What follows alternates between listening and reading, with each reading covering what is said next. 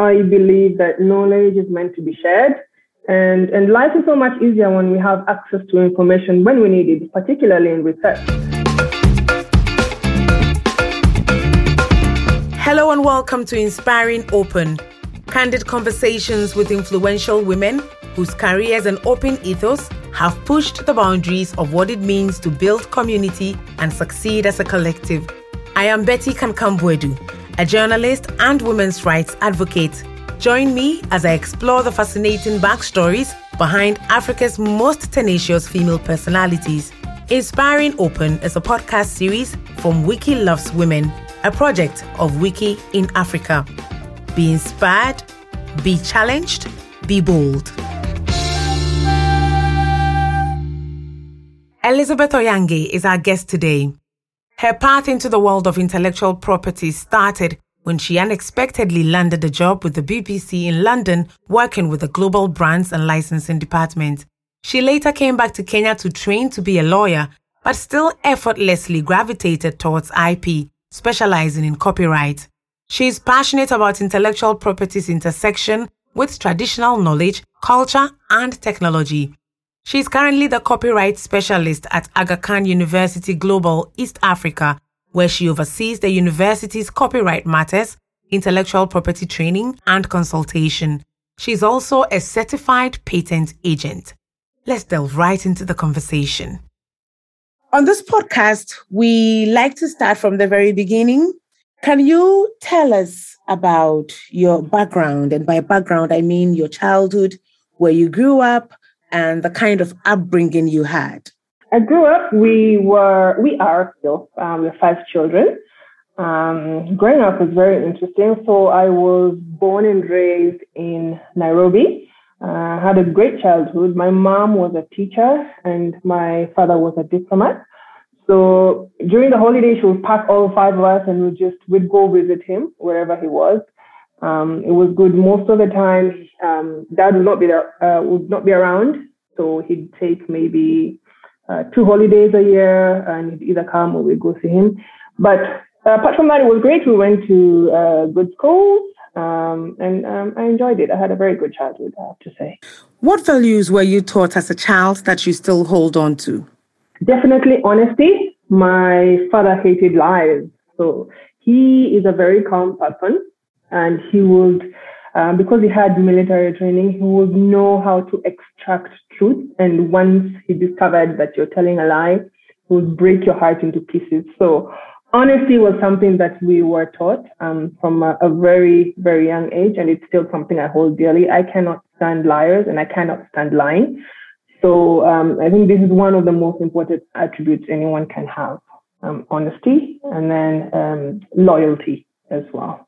Honesty really ties with your profession then, because I'm sure when a client comes to you, you want the truth. You don't want any lies. Anyway, so even though you don't necessarily practice law in your current role, you are a trained lawyer, right? Yes, professionally qualified as an advocate of the High Court of Kenya. Yes, for the last 5 years, I have been qualified, yes. Did you always want to be a lawyer? So, of course, being young, career aspirations change. So initially I wanted to be an air hostess because I wanted to just travel. I felt like the roles that air hostesses do is just so awesome because they get to see the world. And that was my aspiration until I reached about 16. So in school, I immediately dropped all the sciences because I just loved reading. I loved English literature. So based on that, the only other career that I could do where there was a good amount of reading would have to be law. And so essentially I was allowed to pick my own course, and based on what I did for my A-levels, that course just led me to law. How would you describe being a lawyer in Kenya as a woman? I don't know if a woman lawyer is the word for it, but I don't know. I believe people get drawn to you for the strength of your services And, what goes around if you're an effective performer. And so whether you're a woman or a man, it should just be based on the kind of service you provide. Although I acknowledge that we still live in a patriarchal society, so both in politics and business. So most people, particularly here in Kenya, would think if they have a case, they'll probably look for a male lawyer first before going to a woman. But for the most part, the work that I've done actually has been referred to me by other women.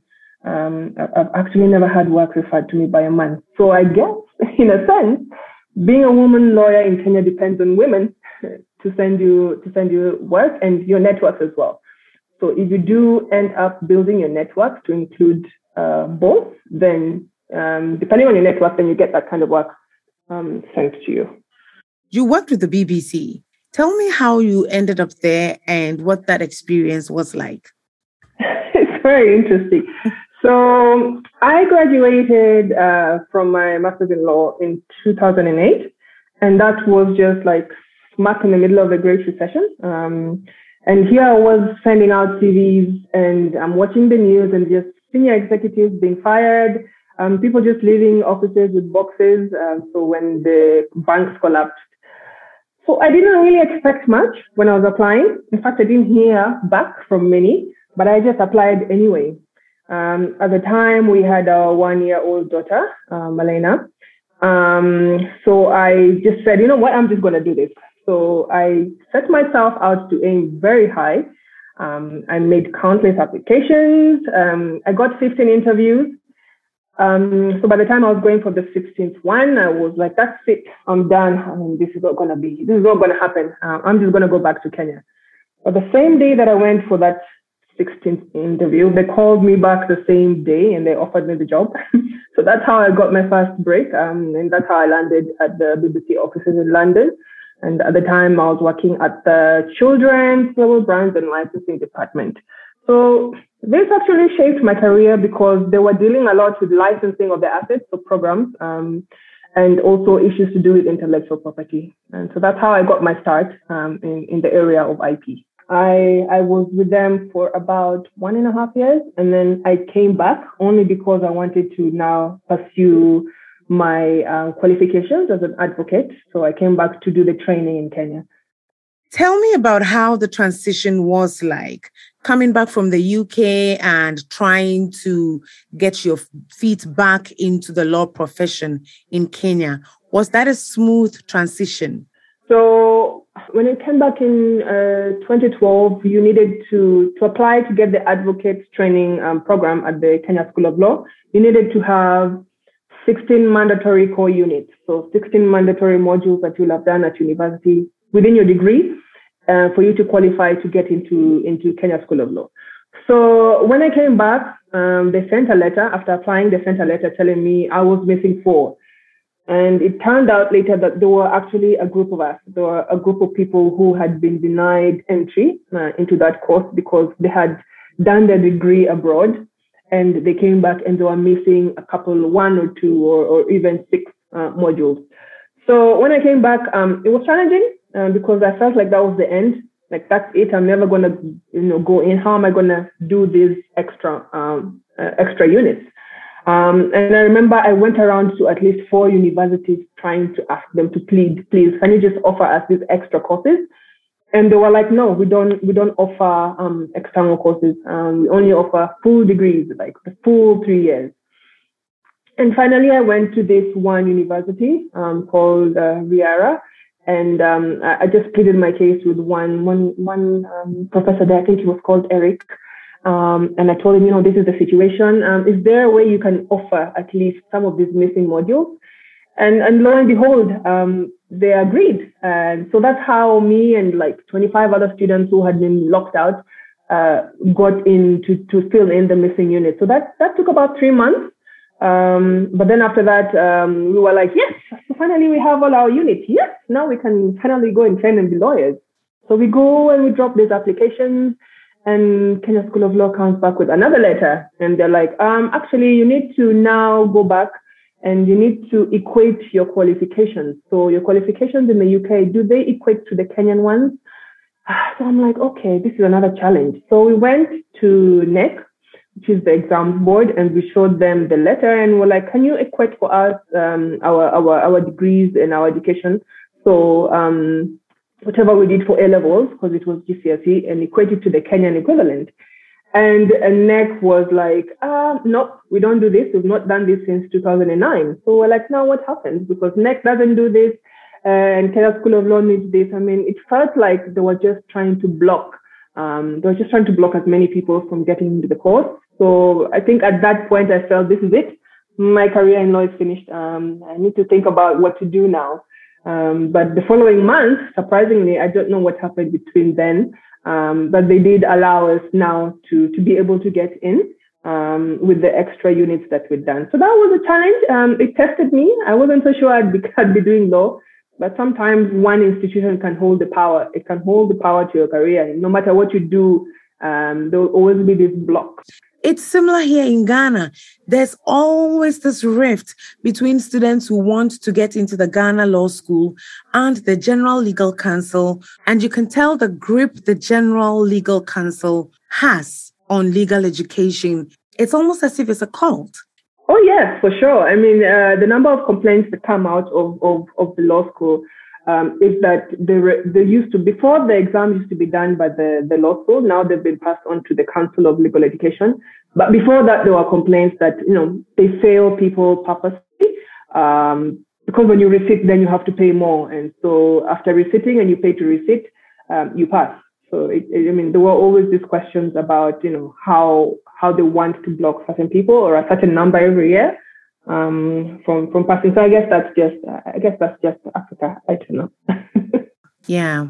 So the BBC introduced you to this world of intellectual property and licensing and all that. How did things unfold from there? So, yes. So coming back to Kenya, I knew that even after doing the training as an advocate, I wanted to specialize in the area of intellectual property. So I went and I looked around for maybe law firms specializing in it, and I couldn't find any specific law firm dealing with that area. So I ended up at a university that had a research center for intellectual property and technology. And I approached that professor, and I made a passionate plea, and I ended up doing a stint at that center. And so that was actually very eye-opener. The professor there was a chemist, and he used to specialize in patents. He was very good at patent work. So after doing that stint, I knew for sure that I'd be doing IP, and particularly focused in patents at the time. And that's how I've resolved to continue, really. Now you work with Aga Khan University as a copyright specialist. How did you land that job too? So it was a game of chance, really. So in 2016, I did this course called Copyright X. It was a course that was offered online at the time by Harvard Law School. So I did that course. And then shortly after finishing that course, I hadn't had a chance to apply to any law firm because I was still trying to find an opportunity in IP. I saw the advertisement for that in the newspaper, and I was like, oh, wow, it's like this job is built for me, because here I am, I've just done my Copyright X course, got my certificate, and now this job is looking for someone to do copyright. So that's how I ended up with Aga Khan University. It's just like, I don't know, maybe it was destiny. I never did intend to go into a law firm. After working in that research center, I loved working in academia. So I wanted a position that would allow me not only to do research, but also to teach. And that is what I do in my present role here at Aga Khan. Can you delve a bit deeper into your role as a copyright specialist? At the moment, I manage the copyright office, which sits in the office of the university librarian. And so the copyright office caters to all our global jurisdictions in East Africa. So we have a campus in Kenya, Tanzania, and Uganda, another campus in Pakistan, and in London as well. So what we do is we train and consult on copyright matters. We run workshops, both on copyright, on predatory journals and publishing practices. We offer document clearances and requests for permissions of use. We train on intellectual property. And most recently, we have just started last month running the Copyright X AKU course in conjunction with the Harvard Law School. So, I just love teaching anything to do with IP, and I feel like I am where I am meant to be. I think that's good to know. If you are where you're meant to be, what it means is that you only give your best, and it doesn't even become like a job. Absolutely. It becomes something you enjoy every single day. Now, Liz, take us into the world of intellectual property, explaining in simplest form what that is. So generally when we are trying to teach IP, we have to break it into three. So my specialty now is only copyright. So copyright is an area of IP that deals with creative work. So anything that's written, painted, drawn, recorded comes under copyright. Then there's the area of patents, which is more on the invention. So anything that is invented within science or technology, patents are granted. It's like a certificate that's granted by the government, and it can only last for 20 years. So in as much as I'm passionate about patents, that's not what I do now. What I majorly do now is on copyright. Although I have the skills, I have been trained by most of the world intellectual property, the WIPO courses, on patent and patent drafting. Majority of my work right now is only focused on the copyright aspect. And I feel I should mention, although I said that I don't do legal work, so at the moment, I'm actually knee-deep in legal work. So the legal officer, she went on maternity leave. So I'm sort of covering the legal office at the moment. I can never seem to run away from law. It always seems to find me. So I am covering the commercial aspect of law for the university at the moment, which is enjoyable. I enjoy law. There's great research, but my foot is largely in the copyright space of IP. Do you find a lot of women in the IP industry in Kenya, for instance? In Kenya, women in the IP field, we are not that many. When you go now into the specialized areas like copyright, no, we're not that many. When you go now further into IP and go into the patent field, no, we are not. So in terms of IP, I'm not sure. Most women, I think, in law prefer to do the other areas of law. Maybe the commercial law, it's more lucrative. Maybe there's more work there. But when you look at IP in Kenya, you don't find that many women. I know a handful of women doing IP, but I can't say one who just specializes in copyright or one who just specializes in patents. So maybe there's a need for advocacy, particularly for women who are doing law. And there are so many opportunities now that are coming up in terms of IP. So when we look at artificial intelligence and things like technology, these are areas that are very much IP based. So I think there's need for advocacy for more women to get into IP just because technology is the future, and IP law is a very good core to those aspects as well. I don't think the people who get into IP get in just by fluke. I think they were exposed to IP in one form or another. So maybe they were working in the entertainment industry and they saw some gaps, or they were working with artists or music and they just saw some gaps in the law and that led them to IP. So I think opportunity leads people into this field, and also exposure. So if you work in an organization and you see issues to do with IP, then you tend to want to work in that field. So opportunity and exposure definitely are factors that might lead people into this field. But I don't think any lawyer who's just come out of law school will be thinking IP is for me if they've never done any IP work and they've never been exposed to it. Let's talk about the open movement now, and specifically Creative Commons. When did you come to know about Creative Commons?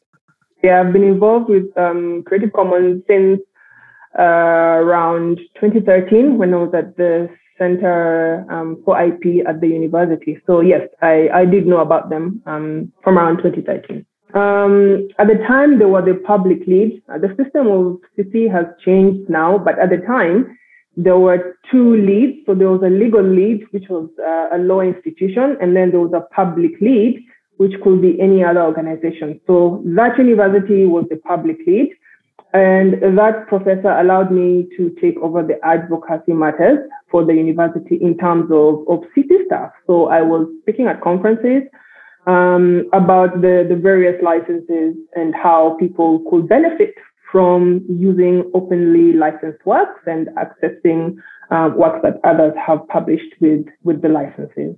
I believe that knowledge is meant to be shared, and life is so much easier when we have access to information when we need it, particularly in research.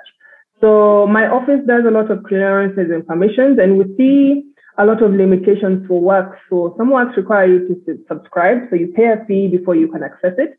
And there are some authors who publish and then come back to try and use the work later, but then they find out that they can't actually use the work. They have to go back to the publisher and request for permission. So definitely the area of open access is important. When we do our copyright training, it's one of the aspects we always touch on to ensure everyone understands the benefits of open access publishing, not only for the institution, but also for them as the people who own those works. This has benefited us in Aga Khan University. So we have an institutional repository called eCommons, and we just upload documents. As soon as you see the license is a Creative Commons license, we don't have to worry about going now to the publisher to ask for permissions, and we don't have to worry about copyright infringement. We just upload the documents as per the licensing conditions. So definitely, open access is very much at the core of what we do at the Copyright Office. Where in your career have you found, say, support, and how has that been helpful? Yeah, so I remember when I was first starting out, the first thing I Googled was women in intellectual property. So I think there was a publication at the time that used to highlight the top 50 or the 100 women in IP, but those women were based in countries like the US and Europe, so nothing in Africa. So I just looked at what do these women do and why are they in this list and how can I get on this list? So your mentors just become the people that you read in the magazines, but you never actually talk to. And then another thing that I found helpful was to attend conferences. So there are a lot of virtual conferences going on to do with IP, and I just attend those. And after those sessions, then you network.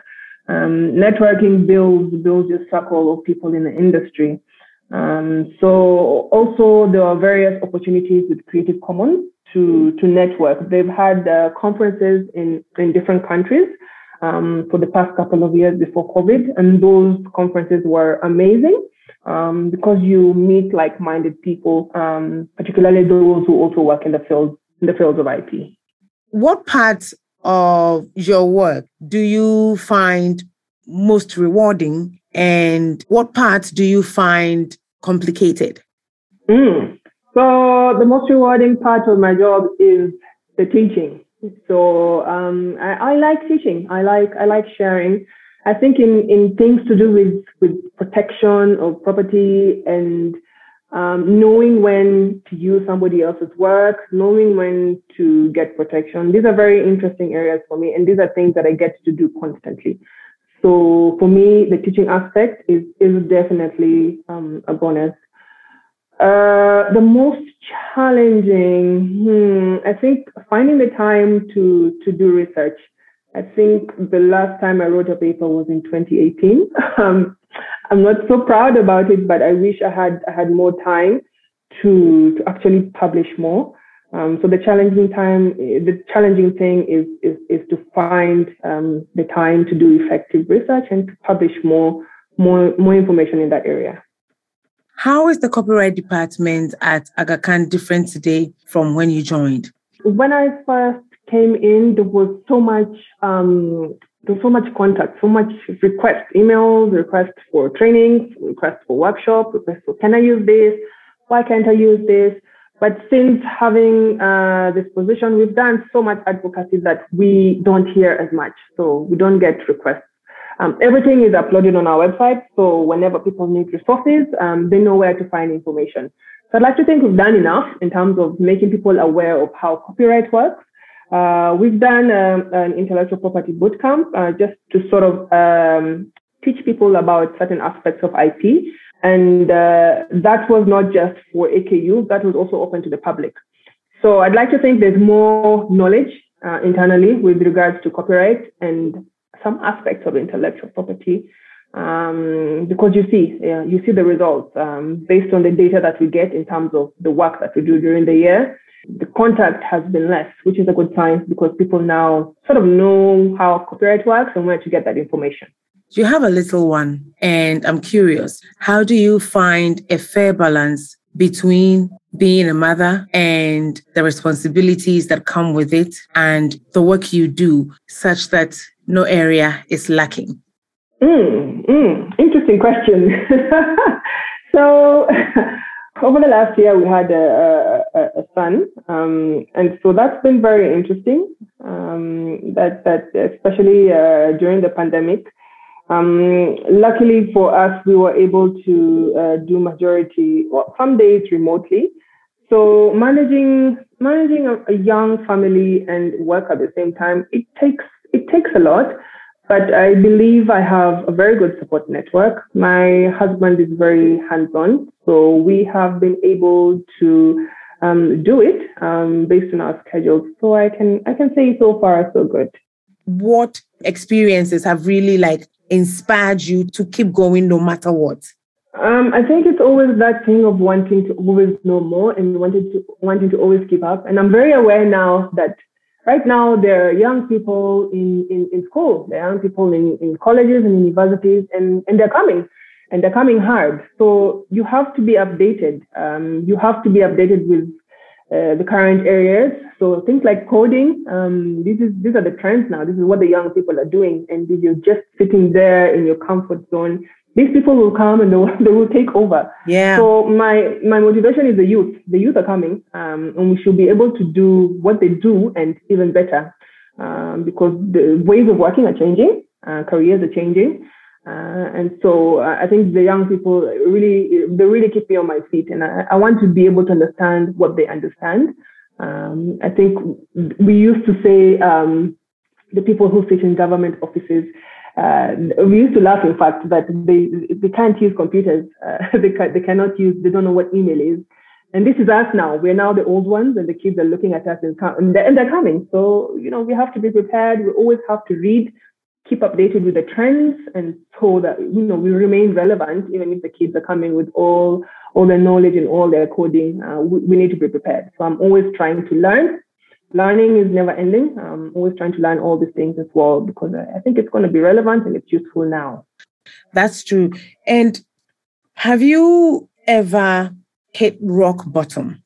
And how did you pick yourself back up? Yeah, funny you should mention that. So my first year at university was really tough. So I've left my continent. I'm in a new place.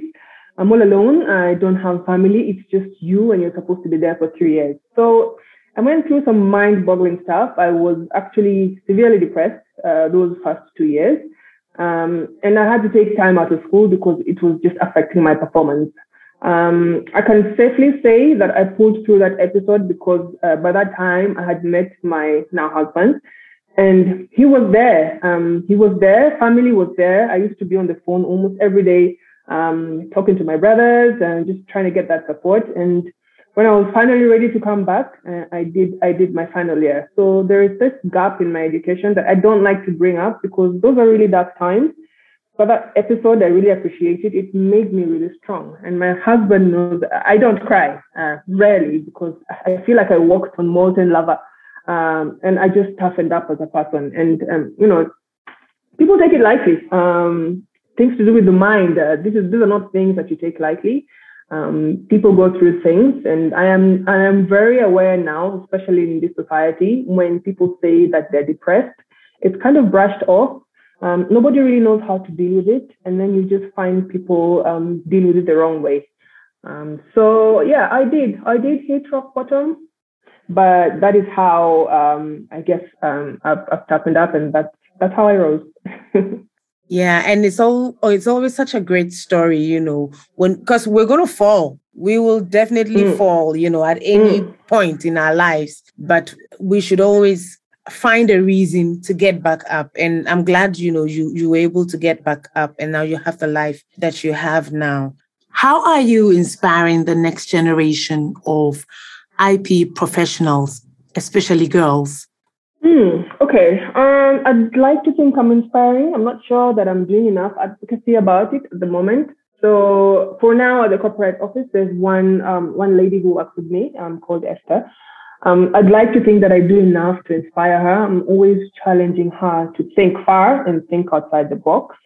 In terms of the future, yes, I would definitely like to do more work in terms of advocacy for IP, particularly for young girls in schools. So this is maybe something that I need to put on my bucket list starting this year. Is there anything you would do differently in your life when you look back? Well, I think maybe straight after high school, I might have taken 1 year or 2 years to work before going to school. I think I'll have been more mature and more grounded, particularly with the independence part. But apart from that, I mean, life is a whirlwind. Those experiences shape you. I wouldn't change. There have been some very good parts. There have been some quite messy parts. But I'm glad, because I mean, those are learning experiences, and that's what builds personality. So apart from that, no, I'm perfectly happy. I always live myself again. I'll live it over again. What is the most important thing you are focusing on this year? Okay. So firstly, with regards to this role, the very first thing that I'm focusing on is to successfully finish the Copyright X training course. So we have about 21 participants this year. It's a 12-week course that we're teaching, and at the end of that course, then they get a certificate. So I'd like to be able to get at least 100% pass rate for this year. And then secondly, I would like to focus, there's a patent drafting course that's been offered for the first time. So I would be very, very pleased if I was part of that. It's an 8-month course being offered by WIPO. I'd be very, very excited if I could do that, because it means that my skills in the patent field can be enhanced. And then thirdly, sleep. It's been a year of having a newborn, and I don't know, sleep is lacking. I need sleep, so I would like to get sleep this year. Oh, I wish you more sleep this year. Thank you.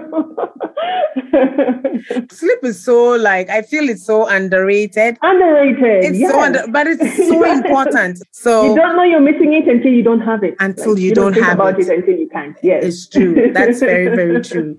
Well, Liz, it's been such a wonderful time with you here, and it was such a pleasure talking to you.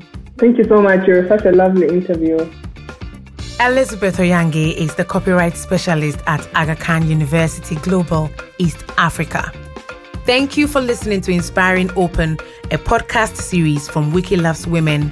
This first series of Inspiring Open was funded through the International Relief Fund for Organizations in Culture and Education 2021, an initiative of the Chairman Federal Foreign Office, the Goethe Institute, and other partners, and an annual grant from the Wikimedia Foundation.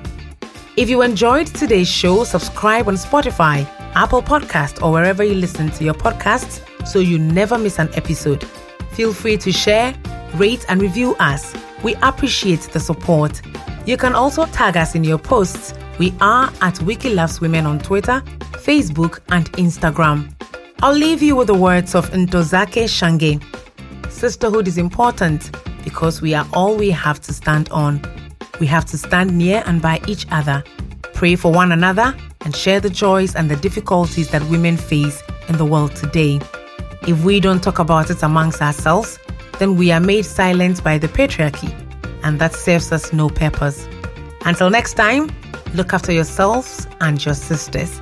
And remember, be inspired, be challenged, be bold. I am Betty Kankambwedu, and you've been listening to Wiki Loves Women, Inspiring Open.